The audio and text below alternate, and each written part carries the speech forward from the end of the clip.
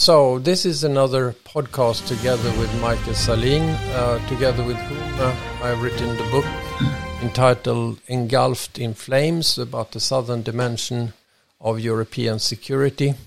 It is available on the website of the Royal Academy of War Sciences in Sweden, kkrva.se. And I hope it sort of summarizes many of the lessons learned from our previous podcasts and our discussions with many people for a considerable period of time over the last year. We are now proceeding towards an overall final report from the project. We are working on the same topic, sponsored by the Academy. And of course, Michael, as a former ambassador to Turkey, to Serbia, to Norway, as the former State Secretary of Defense in Sweden, and a founding Director General of the Folke Bernadotte Academy, you are exceptionally well placed, also as a chair of the Security Policy Department of the Academy, to have a view on where we are and where we are going in terms of European and global security. You have just published a blog in Swedish on this, on the Academy homepage, that I would like to ask you to share with some brief words with us. What is the gist of that that blog in Swedish?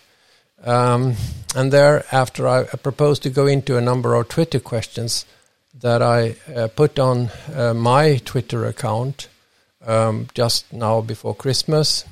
It follows up on an earlier podcast we did about 20 Twitter polls that we made in August of this year on the situation before the American elections, basically. Now, the new very preliminary polls that I put out, not many people have time to answer or react to them yet. They focus on the situation on the first hand from the American perspective, and then on the second from the Russian perspective. So both are essential perspectives for us to keep in mind. Of course, now talking today on the 16th of December, we have a situation where Biden and Harris have been elected to the presidency and vice presidency of the United States. Yesterday, the Senate Majority Leader Mitch McConnell, in a rather gracious way, welcomed the newly elected leaders of the United States, thereby opening the way for other Republicans, of course, to do the same. And we've had a proper legal review with the Supreme Court and a number of lower courts rejecting massively almost all of the legal suits that we put on the issue of extensive fraud. So no extensive fraud in this election. So we have come back, one would say, to a normalcy in that sense, that we have a re-established normalcy in the three branches of American government, one would think, superficially. We also have a recognition from China of the election. We have just yesterday or the day before yesterday a recognition by Russia. So on the international, global, big power level, one would say, oh, okay, so are we back to normal? And I come back to that in the Twitter post later, where I put some questions about these things. But over to you, Michael. Can you give us a sense where you are, so to say, where you come from when you wrote this blog, which I think is very timely? Okay, thank you, Lars-Erik. I was coming from a session, having given a briefing for an Academy gathering on the Monday this week. So and then I sort of wrote an article from the point of view of what I had said on this occasion. And the idea was, it's even named a very special Monday. having focus mainly on U.S. affairs. So I highlight the fact that this particular Monday contains different strains of drama in the U.S. On the one hand, you had the extraordinary figure of deaths bypassing the figure 300,000. Which is extraordinary. I point out that this is by far more death than the totality of deaths from the U.S. in the Second World War. In the latter, you had 291,000 deaths. Now you have passed the threshold of 300,000.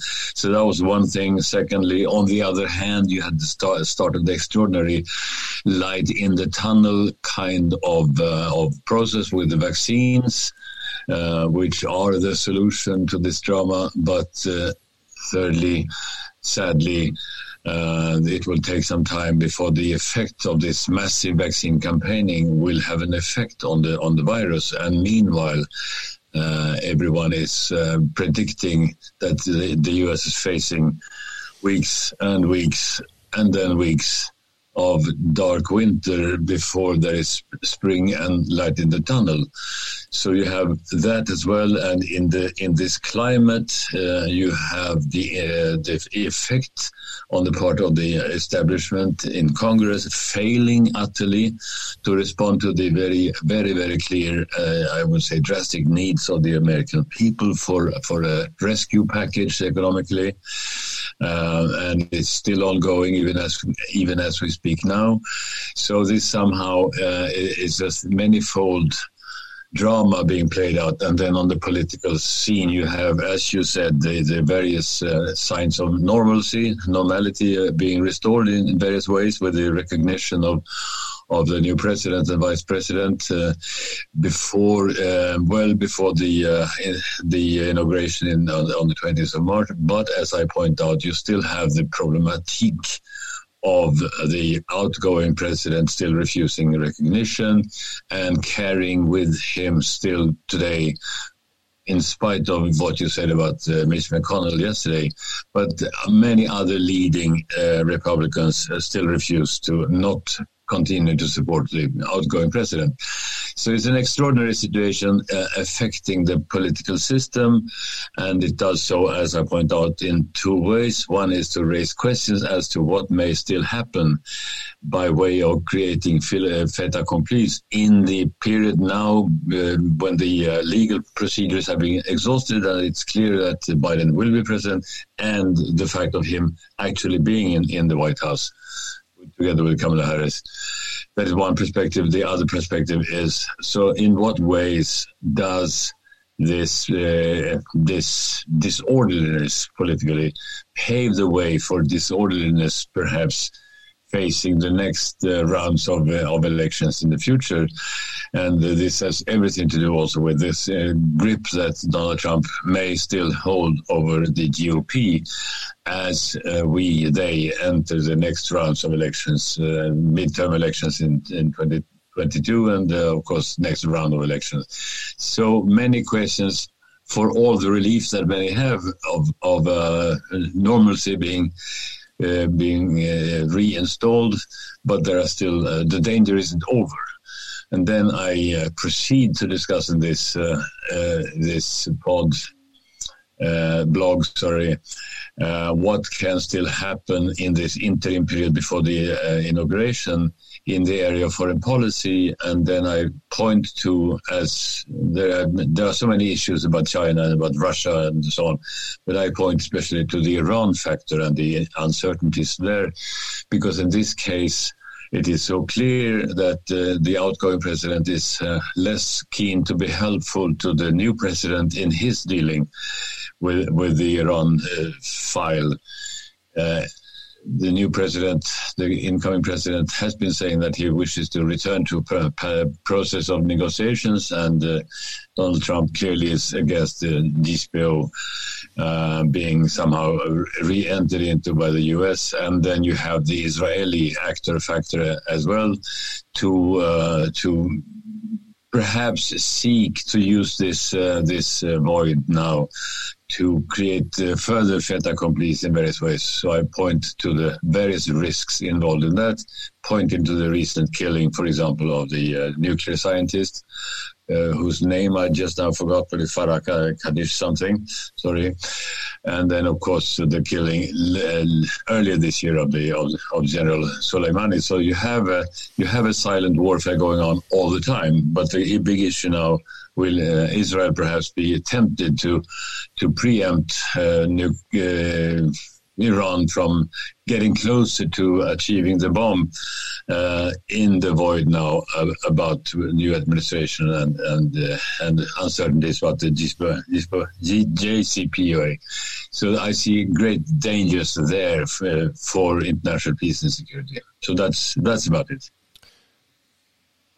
So now you see on the screen the article that you published on the Academy website, kkrva.se.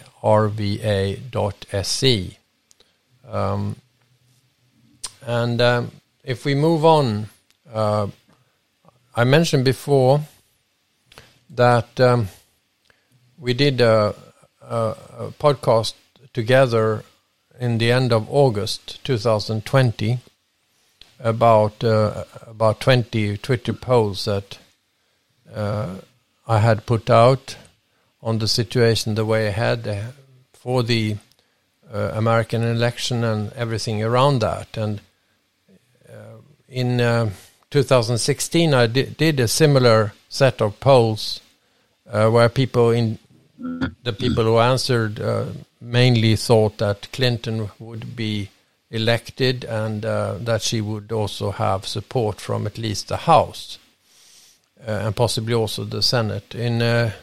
In August this year, we had the outcome that most people thought that Biden would win and would carry both houses of Congress. But people were more pessimistic about what that meant in terms of going back to normal in external relations. Almost half of the respondents thought that no important things have happened in the relationship between the United States and the world and inside the United States as well, which makes it less likely that things will go back completely to normal. So on this note, let me just go back to the set of polls that I did. Again, not very visible to people at this time of year and in this particular very extraordinary situation with COVID and so not many people have reacted. So the overarching question now after the election, this was put out on December 3rd. What now after the election of Biden? Will things go back to normal? Yes, most people thought in NATO-EU relations. Yes, NATO, but not EU, somewhat in both. And a small minority thought that there would be no particular progress towards normalcy. What is your view on this? Yeah, I will comment on what you said before about polls earlier, for example, predicting or discussing the outcome of the 2016, and by the way, also this year's election. And I mean, those that you have asked tend to coincide with the opinion polls because they, in both cases, were so clear in predicting Clinton victory and now Biden victory, and then they were shaken, and so were many others, by the real outcomes, showing that the polls had somehow underestimated the currents that have been sort of at work in U.S. politics, so that there was systematic underestimation of the prospects. In the case of returning to normalcy or normality, my view is that we must not again make the mistake that when some basic variables or changes happen in the direction of restoring normalcy, it means going back full steam, because the world is not the same now as it was status quo ante 2016 and for. So, I mean, what we know now is that there have been currents of change both globally and inside the US, also inside Europe, that has longer roots, longer history than the Trump period.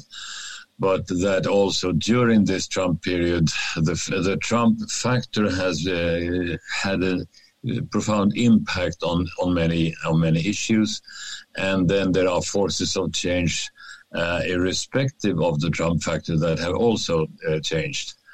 So whereas the initial reaction, if I take the point of view of Europe, is one of great relief and great expectation for some kind of updated normality to be restored, I think one should now guard against over expectation, because very few people are quite sure what normality means when you take the point of view as a point of view perspective at the end of 2020. It's not just going back to how things were before 2016. That is clear.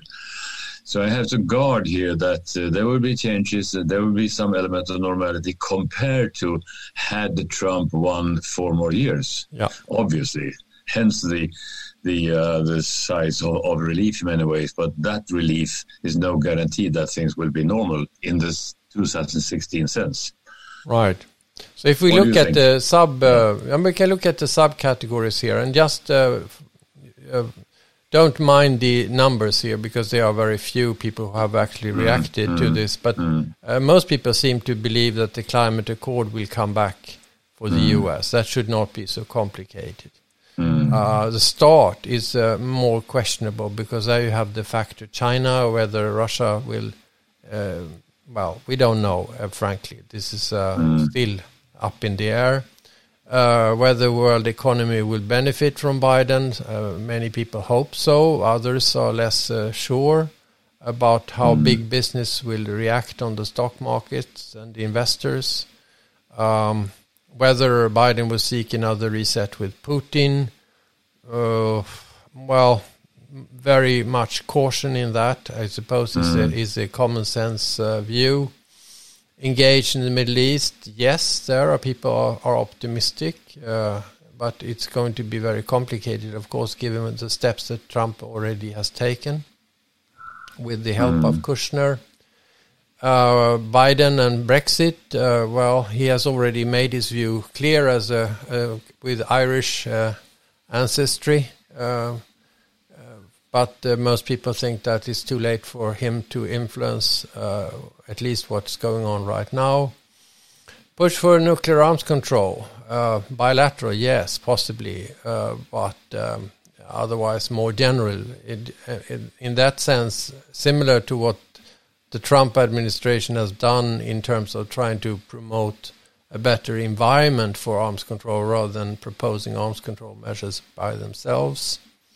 Reviving a dialogue within the OSCE, yes, but we've heard from some people who are active in the Obama administration that, yes, they might be more active, but they would require a strong initiative on the European side, not least the Germans, but of course for Sweden, important also as the chairman in office incoming for the OSCE. Who would be the key interlocutor? Well, coming back to a better dialogue with the EU, it seems likely, and of course with Germany, but we have the complication of the succession of Merkel, which is going to be decided in September of this year in the Conservative and the CDU party. About multilateralism, more optimism, maybe. Is that more or less realistic? I don't know. But do you want me to go through or can you make a general assessment of this? What is most likely, what is least likely here? Yeah. Well, there are many aspects and lots to say on all of these items. But I would start out by saying, which I should have said even earlier in our conversation now, that we cannot forget and overlook the COVID-19 factor. Yeah. Because it is so important globally, and it will be such a determinant on possible activities also by the Biden administration. It will be a constraint also to activities in other areas, but also something that compels cooperation in ways which would be contradicted perhaps by other factors. But I mean, as I said before, if you have a situation now when Biden still is not in charge of things, but of course has assembled a fine team of coronavirus warriors, so to speak, in the central leadership, but he's still not in the White House and still not in charge of all the things that need to be done. So you have the transition factor militating against efficiency in the fight against the coronavirus. But the U.S. is looking forward to a situation which is rather unique in terms of darkness for the months ahead before the vaccine campaign can make a real difference. So I guess that both the coronavirus as such and the experiences from a uniquely massive vaccination campaign will have an impact on policy options in various ways, and that applies both domestically in the U.S. and globally in terms of patterns of cooperation and competition. So you have that. I would guard against predictions on other areas because of the importance of the COVID-19 factor. Importance in terms of retaining basic tenets of uncertainty of prediction. Otherwise, my second comment would be to say that yes, it is absolutely clear to me, and I guess to most, to you, that the instinct of the new Biden administration is both as a reaction to how things have been for the last 4 years, and also naturally, regardless of the Trump influence, to restore multilateralism. So I would expect a rather early U.S. and Biden response. Once in power, or maybe even before, by way of signals, restoring the Paris Agreement on climate, or re-entering it, I should say, re-entering WHO, which I think was rather sad for the US to abandon it or signal abandoning it. There are other international multilateral accords which will signify and signal a U.S. Biden determination to restore the essentials of U.S. involvement in multilateralist structures in various ways. JCPOA with Iran is, of course, not so easy simply to declare re-entering into, because it involves complex exchanges of commitments and signals from the two sides. And by the way, Iran does have presidential elections in the upcoming spring, the way the US did have the same recently, and the elections somehow necessary, but can also be disruptive. So again, the Iran factor is going to be one of very sensitive exchanges of signals, and it's not for the U.S. only to own. It is co-ownership with Israel and the Gulf states dealing with Iran. There is a tendency in the Iran case, just to mention that briefly, for us in the West to talk about Iran as one thing is the nuclear factor and the nuclear capability, the threshold, proliferation aspects of Iran, but so many other things that Iran is doing is called malign in the Western press. Whenever I see that, I reflect. As you know, there's a Swedish saying: "You take what you have." It's a quote from from a very famous historically famous Swedish cook from cooking. But of course, it means that terrorists use terrorist means because that's the only thing they have. And in the case of Iran, to have the advantage of geography and then try to mobilize, facing Israeli nuclear weapons or overwhelming U.S. power, you can also describe things in terms of you do take what you have and then try to keep up balances, and there is no certainty in this. But it shows only, I mean, this kind of reasoning shows how complex it is and how important it is to have a dialogue running.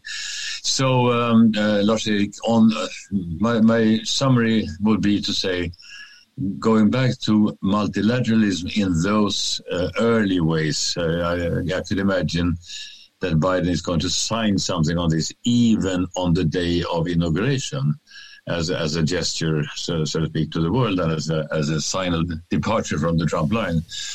Other than that, you have to discuss it in detail, item by item.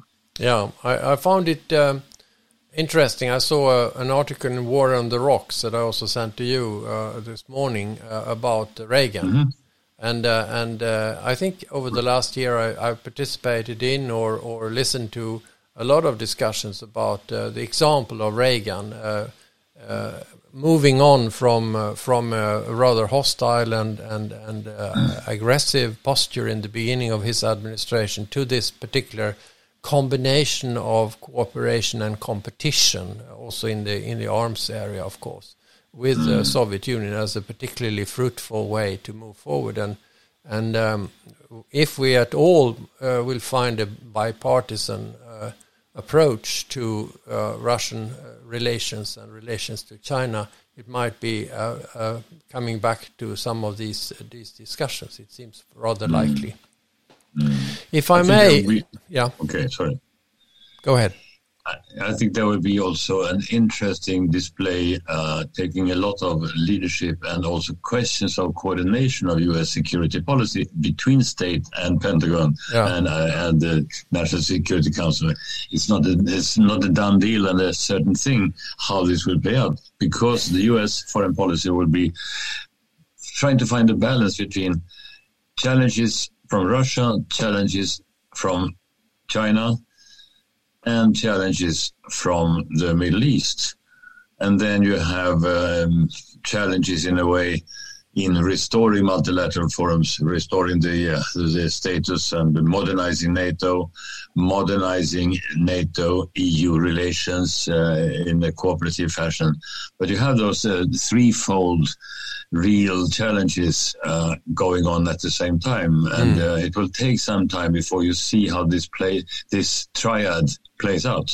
Well, one can say, of course, you can argue that we are obsessed with the United States here, but as we have said in this book clearly, and in also different podcasts before, for Sweden it is absolutely essential, and it's part of the official doctrine, if you like, that we need to have the necessary actors at the table in all multilateral and trilateral and other contexts when we discuss security, and the United States is the first in that list, of course. Already when you talk about cooperation. But the other actor, if I may go over to that, would be then the Russian Federation. And I also put out, and those polls are still underway, so to say, and very few people have seen them. But the questions may be interesting to discuss, because maybe we can reveal that we did have a meeting with some of our colleagues in the academy recently, when someone said, quite rightly, I think, that why do we always only talk about what the West should do?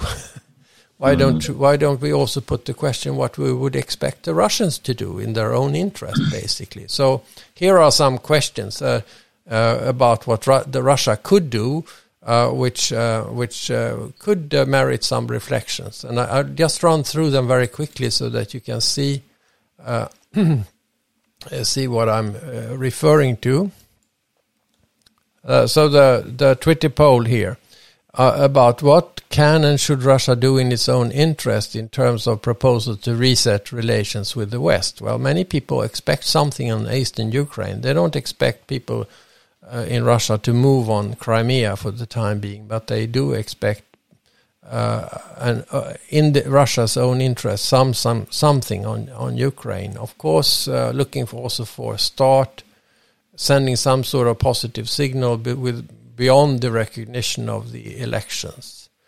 Subcategories, I'll leave it over to you in a minute. What could Russia do in the OSCE to improve the situation? Well, they could do less rhetoric, support the new leadership in the OSCE. They could help to strengthen the structural dialogue and support OSCE presences at least, although that would mean supporting prolongation of the OSCE budget with less negotiations, or difficult negotiations, delaying such decisions. The question of Crimea, what we should do on the Western side is, of course, sanctions question, stop cooperation. Well, most people now say that it has to be a mix there, so cooperation and security measures from the West. Focus on other issues is what I just mentioned. Beyond nuclear weapons, what is the most important power asset of the Russian Federation in their own perception? Well, most people think that nowadays information war, the capability to destabilize Western governments is a major power asset that they hope to be able to continue to use, which is of course very sad for us if that would be true.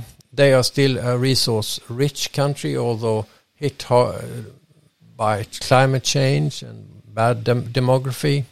And then they have a regional superiority in terms of conventional arms. Do they need to focus on global power, regional power, domestic stability? Well, domestic stability seems to be a very likely preoccupation. And nowadays, of course, even the Russian military doctrine refers to domestic stability of the regime as a major objective. Are they more oriented towards threat perceptions or opportunities? Are they pessimistic? Are they doing day-to-day choices? I mean, it's very popular to say that Putin is a master of tactics and less so of strategy. But I think most people are likely to say that threat perceptions dominate their worldview. What does the US election outcome of Brexit? Will that lead to changes in Russian policies towards more cooperation? Possibly not. Less cooperation? Yes, possibly. Intense disinformation? Wait and see.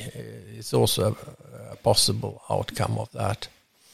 How could Russia reaffirm support for key OSCE principles in relations with smaller states?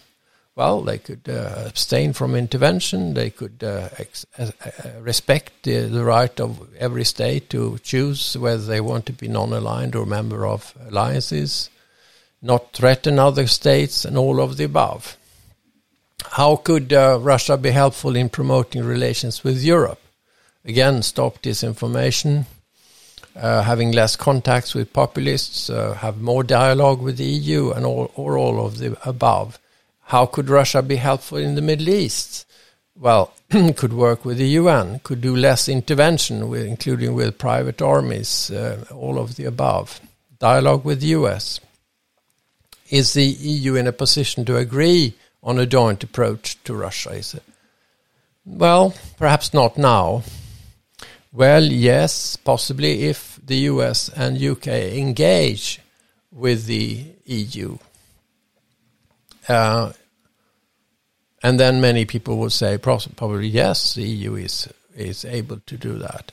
So this is a quick run through of a number of questions that I put out. As I said, no, not much answers yet, and obviously this is no way representative of any particular constituency. But maybe the questions themselves can stimulate some thinking on your side. Yeah. What strikes me when I read through this list, as I did before this conversation, also is to think that, of course, the answers to this depends very much on who is being asked. Where is that person? Is it a Russian citizen or a Western? Is it a scholar or a regular person, so to speak? And then you have the distinction between whoever the respondent is, between what one would wish Russia to do on the one hand, and on the other hand, what I think they might do or could do should the context be right. And then thirdly, of course, you have many discussions about or questions pertaining to the relationship between those various questions. But in view of all this, I would and for me, it's a question also of commenting on possible answers to this poll, and on the other hand, what do I think about the issues in those questions? So, trying to clarify the table on these various accounts. My view would preliminarily be based, as you know, always on action-reaction processes on the one hand, and on deterrence the deterrence reassurance axis, including the concept, by the way, of salami tactics that the country would normally seek to step forward from the point of view of its interests and values, but in sufficiently small steps that it will not provoke counterproductive effects, such that the net effect becomes minus or neutral, and therefore not worthwhile. And since this law of salami tactics makes by definition study of change difficult, because you are studying small units per se, small steps. The child is going into the water, but only in such small steps that the parent will not notice or think it's worthwhile to react before it becomes too late. So you have that, and you believe that is the Russian way of working? Yeah, I do, as a general principle, it would be irrational for them not to. And this means also that from the point of view of security, one has to try to figure out what is the long-term trend, what is the interest involved, and then to study the various steps and see how they fit into an analysis of where the country is headed. I think that one important determinant in this perspective is threat perception and also weak legitimacy of the regime, making it perceive of itself as being strategically defensive, even knowing that steps that they perceive of as defensive can be perceived by affected countries in their surroundings as offensive. So you have this another concept pair. I do think that regimes such as Russia's, which has clearly entered into a more authoritarian phase, isolating the regime from active moments of legitimacy in terms of active support from the population. And you see, there was an interview yesterday with Navalny in CNN, where he points out also that there are opposition figures, including himself, which has many more contacts and many more levels of analysis of where the Russian population, in all its variations, ethnically and class-wise, where they stand, in fact. Whereas he said, but many others say also, the regime as such tends to be engaged in force protection, so to speak. Use that word as a metaphor here. So it's a difficult game.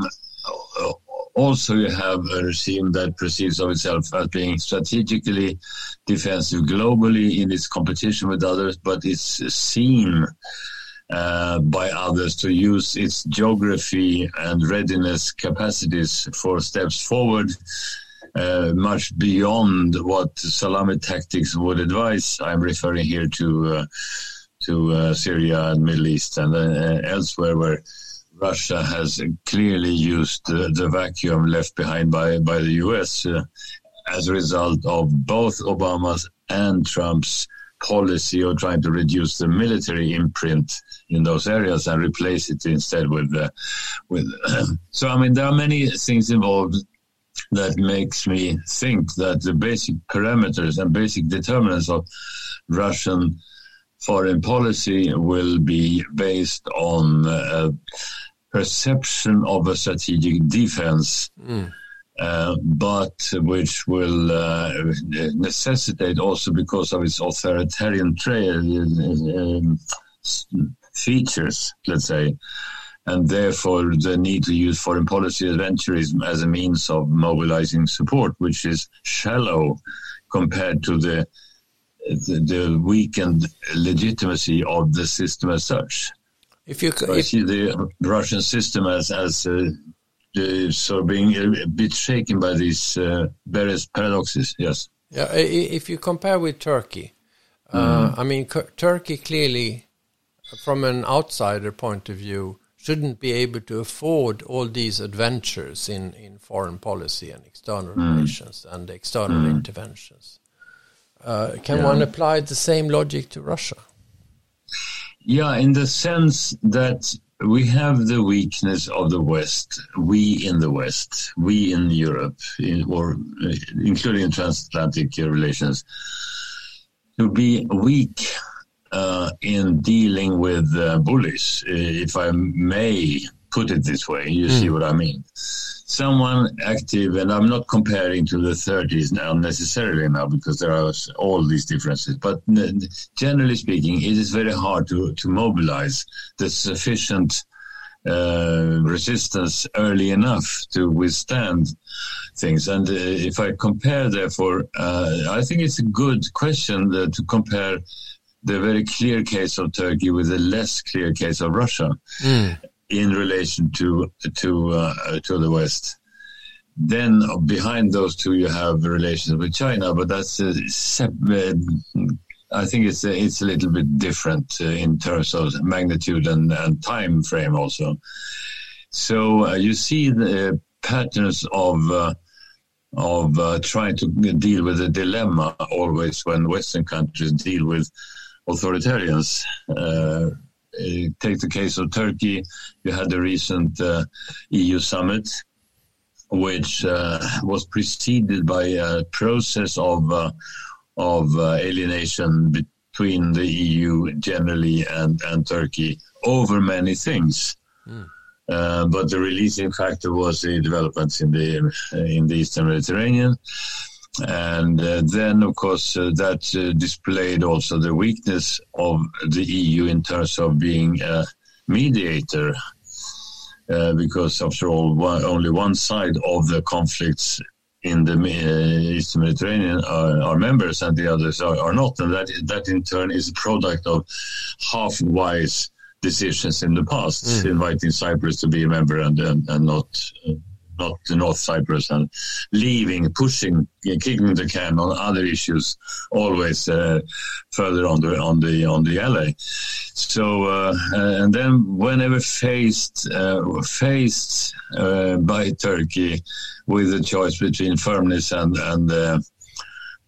acquiescence, the EU and also the US shown most recently on the sanctions side tends to choose the weaker the weaker steps because of fear of unknown consequences of being more firm.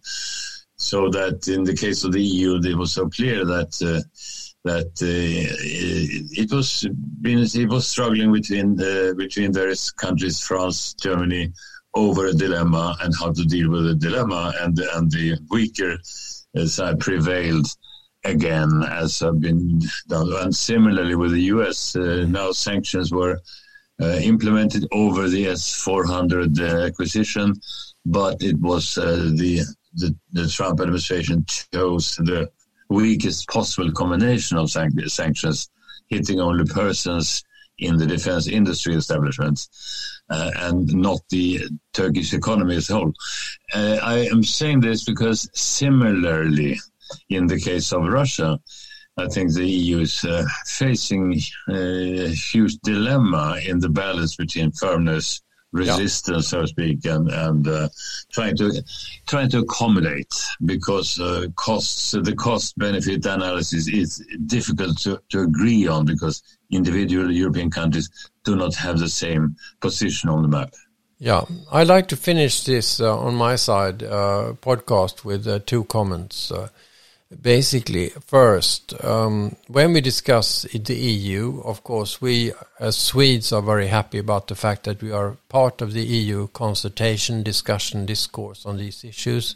It's much easier for us to get a wider view on issues than if we would have to discuss this on our own or bilaterally in bodies which are less frequent in their meetings. European Council is a huge asset in terms of being able to form an opinion.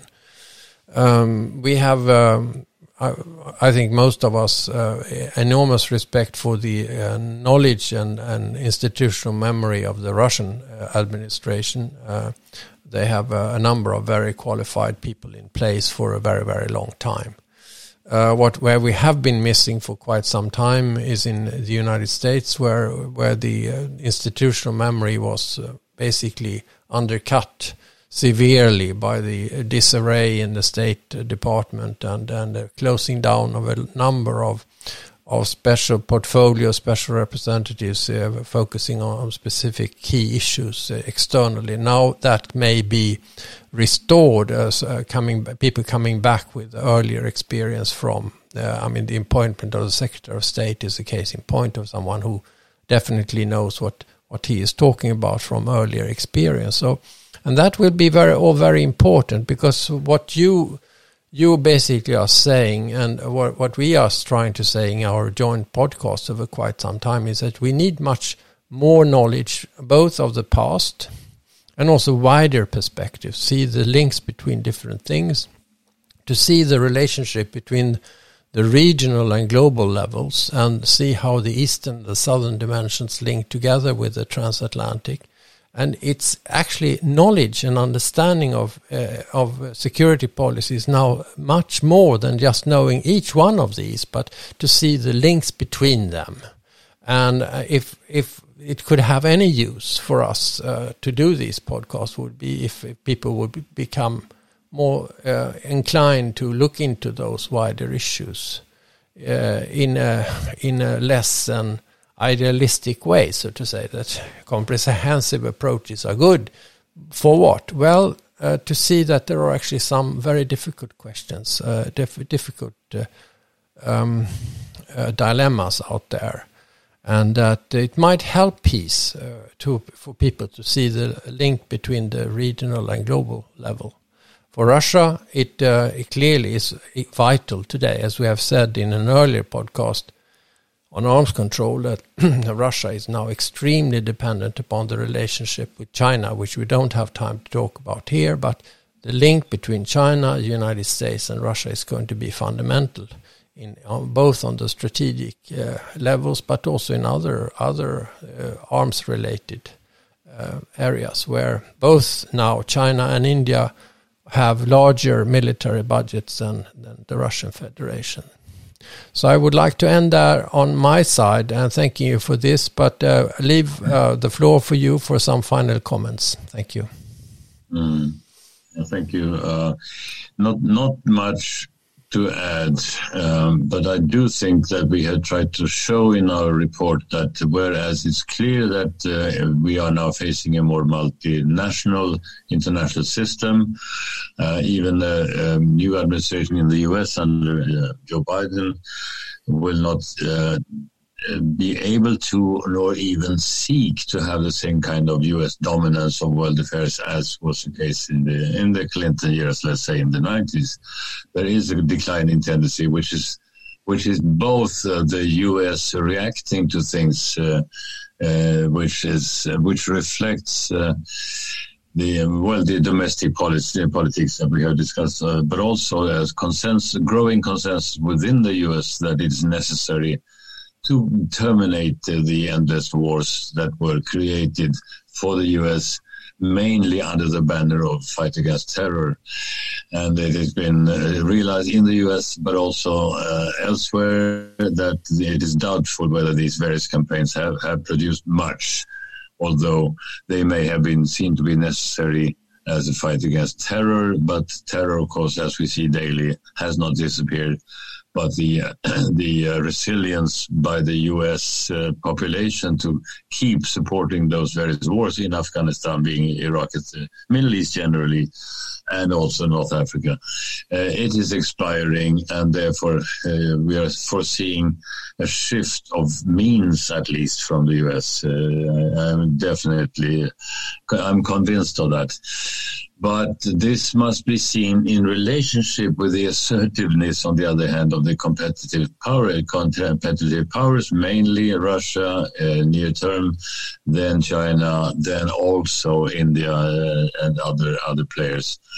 But they will tend to use the Middle East as an arena for their interaction in a more multinational, spread international system. And the effects of all this, including, by the way, Brexit, on security of Europe and therefore security of Sweden, is what we are trying to grasp now in our future work in this project. And it's a way of trying to catch a bird flying, because there are sort of daily changes at work, which is another complication that we will discuss on Friday in the project leadership. But realizing all these things and then try to make sense of our own security policy, with the main aim being, of course, of making our share in the international work to prevent war, because war is hell, whether it's nuclear or conventional, and it's the biggest case. But you must do your share in preventing that by doing your share in your own security, so to speak, unilaterally, but also as a small country, with the interdependence that we have with other countries. Other countries, meaning Western countries in our case. But then you have the question of dialogue on the other side, and it's a full table to be dealing with, both analytically and of course politically. So I end there. So we have to do quite some work next year in order to make it a better year than this one, I think. Sure. Okay. We meaning the world. Yes.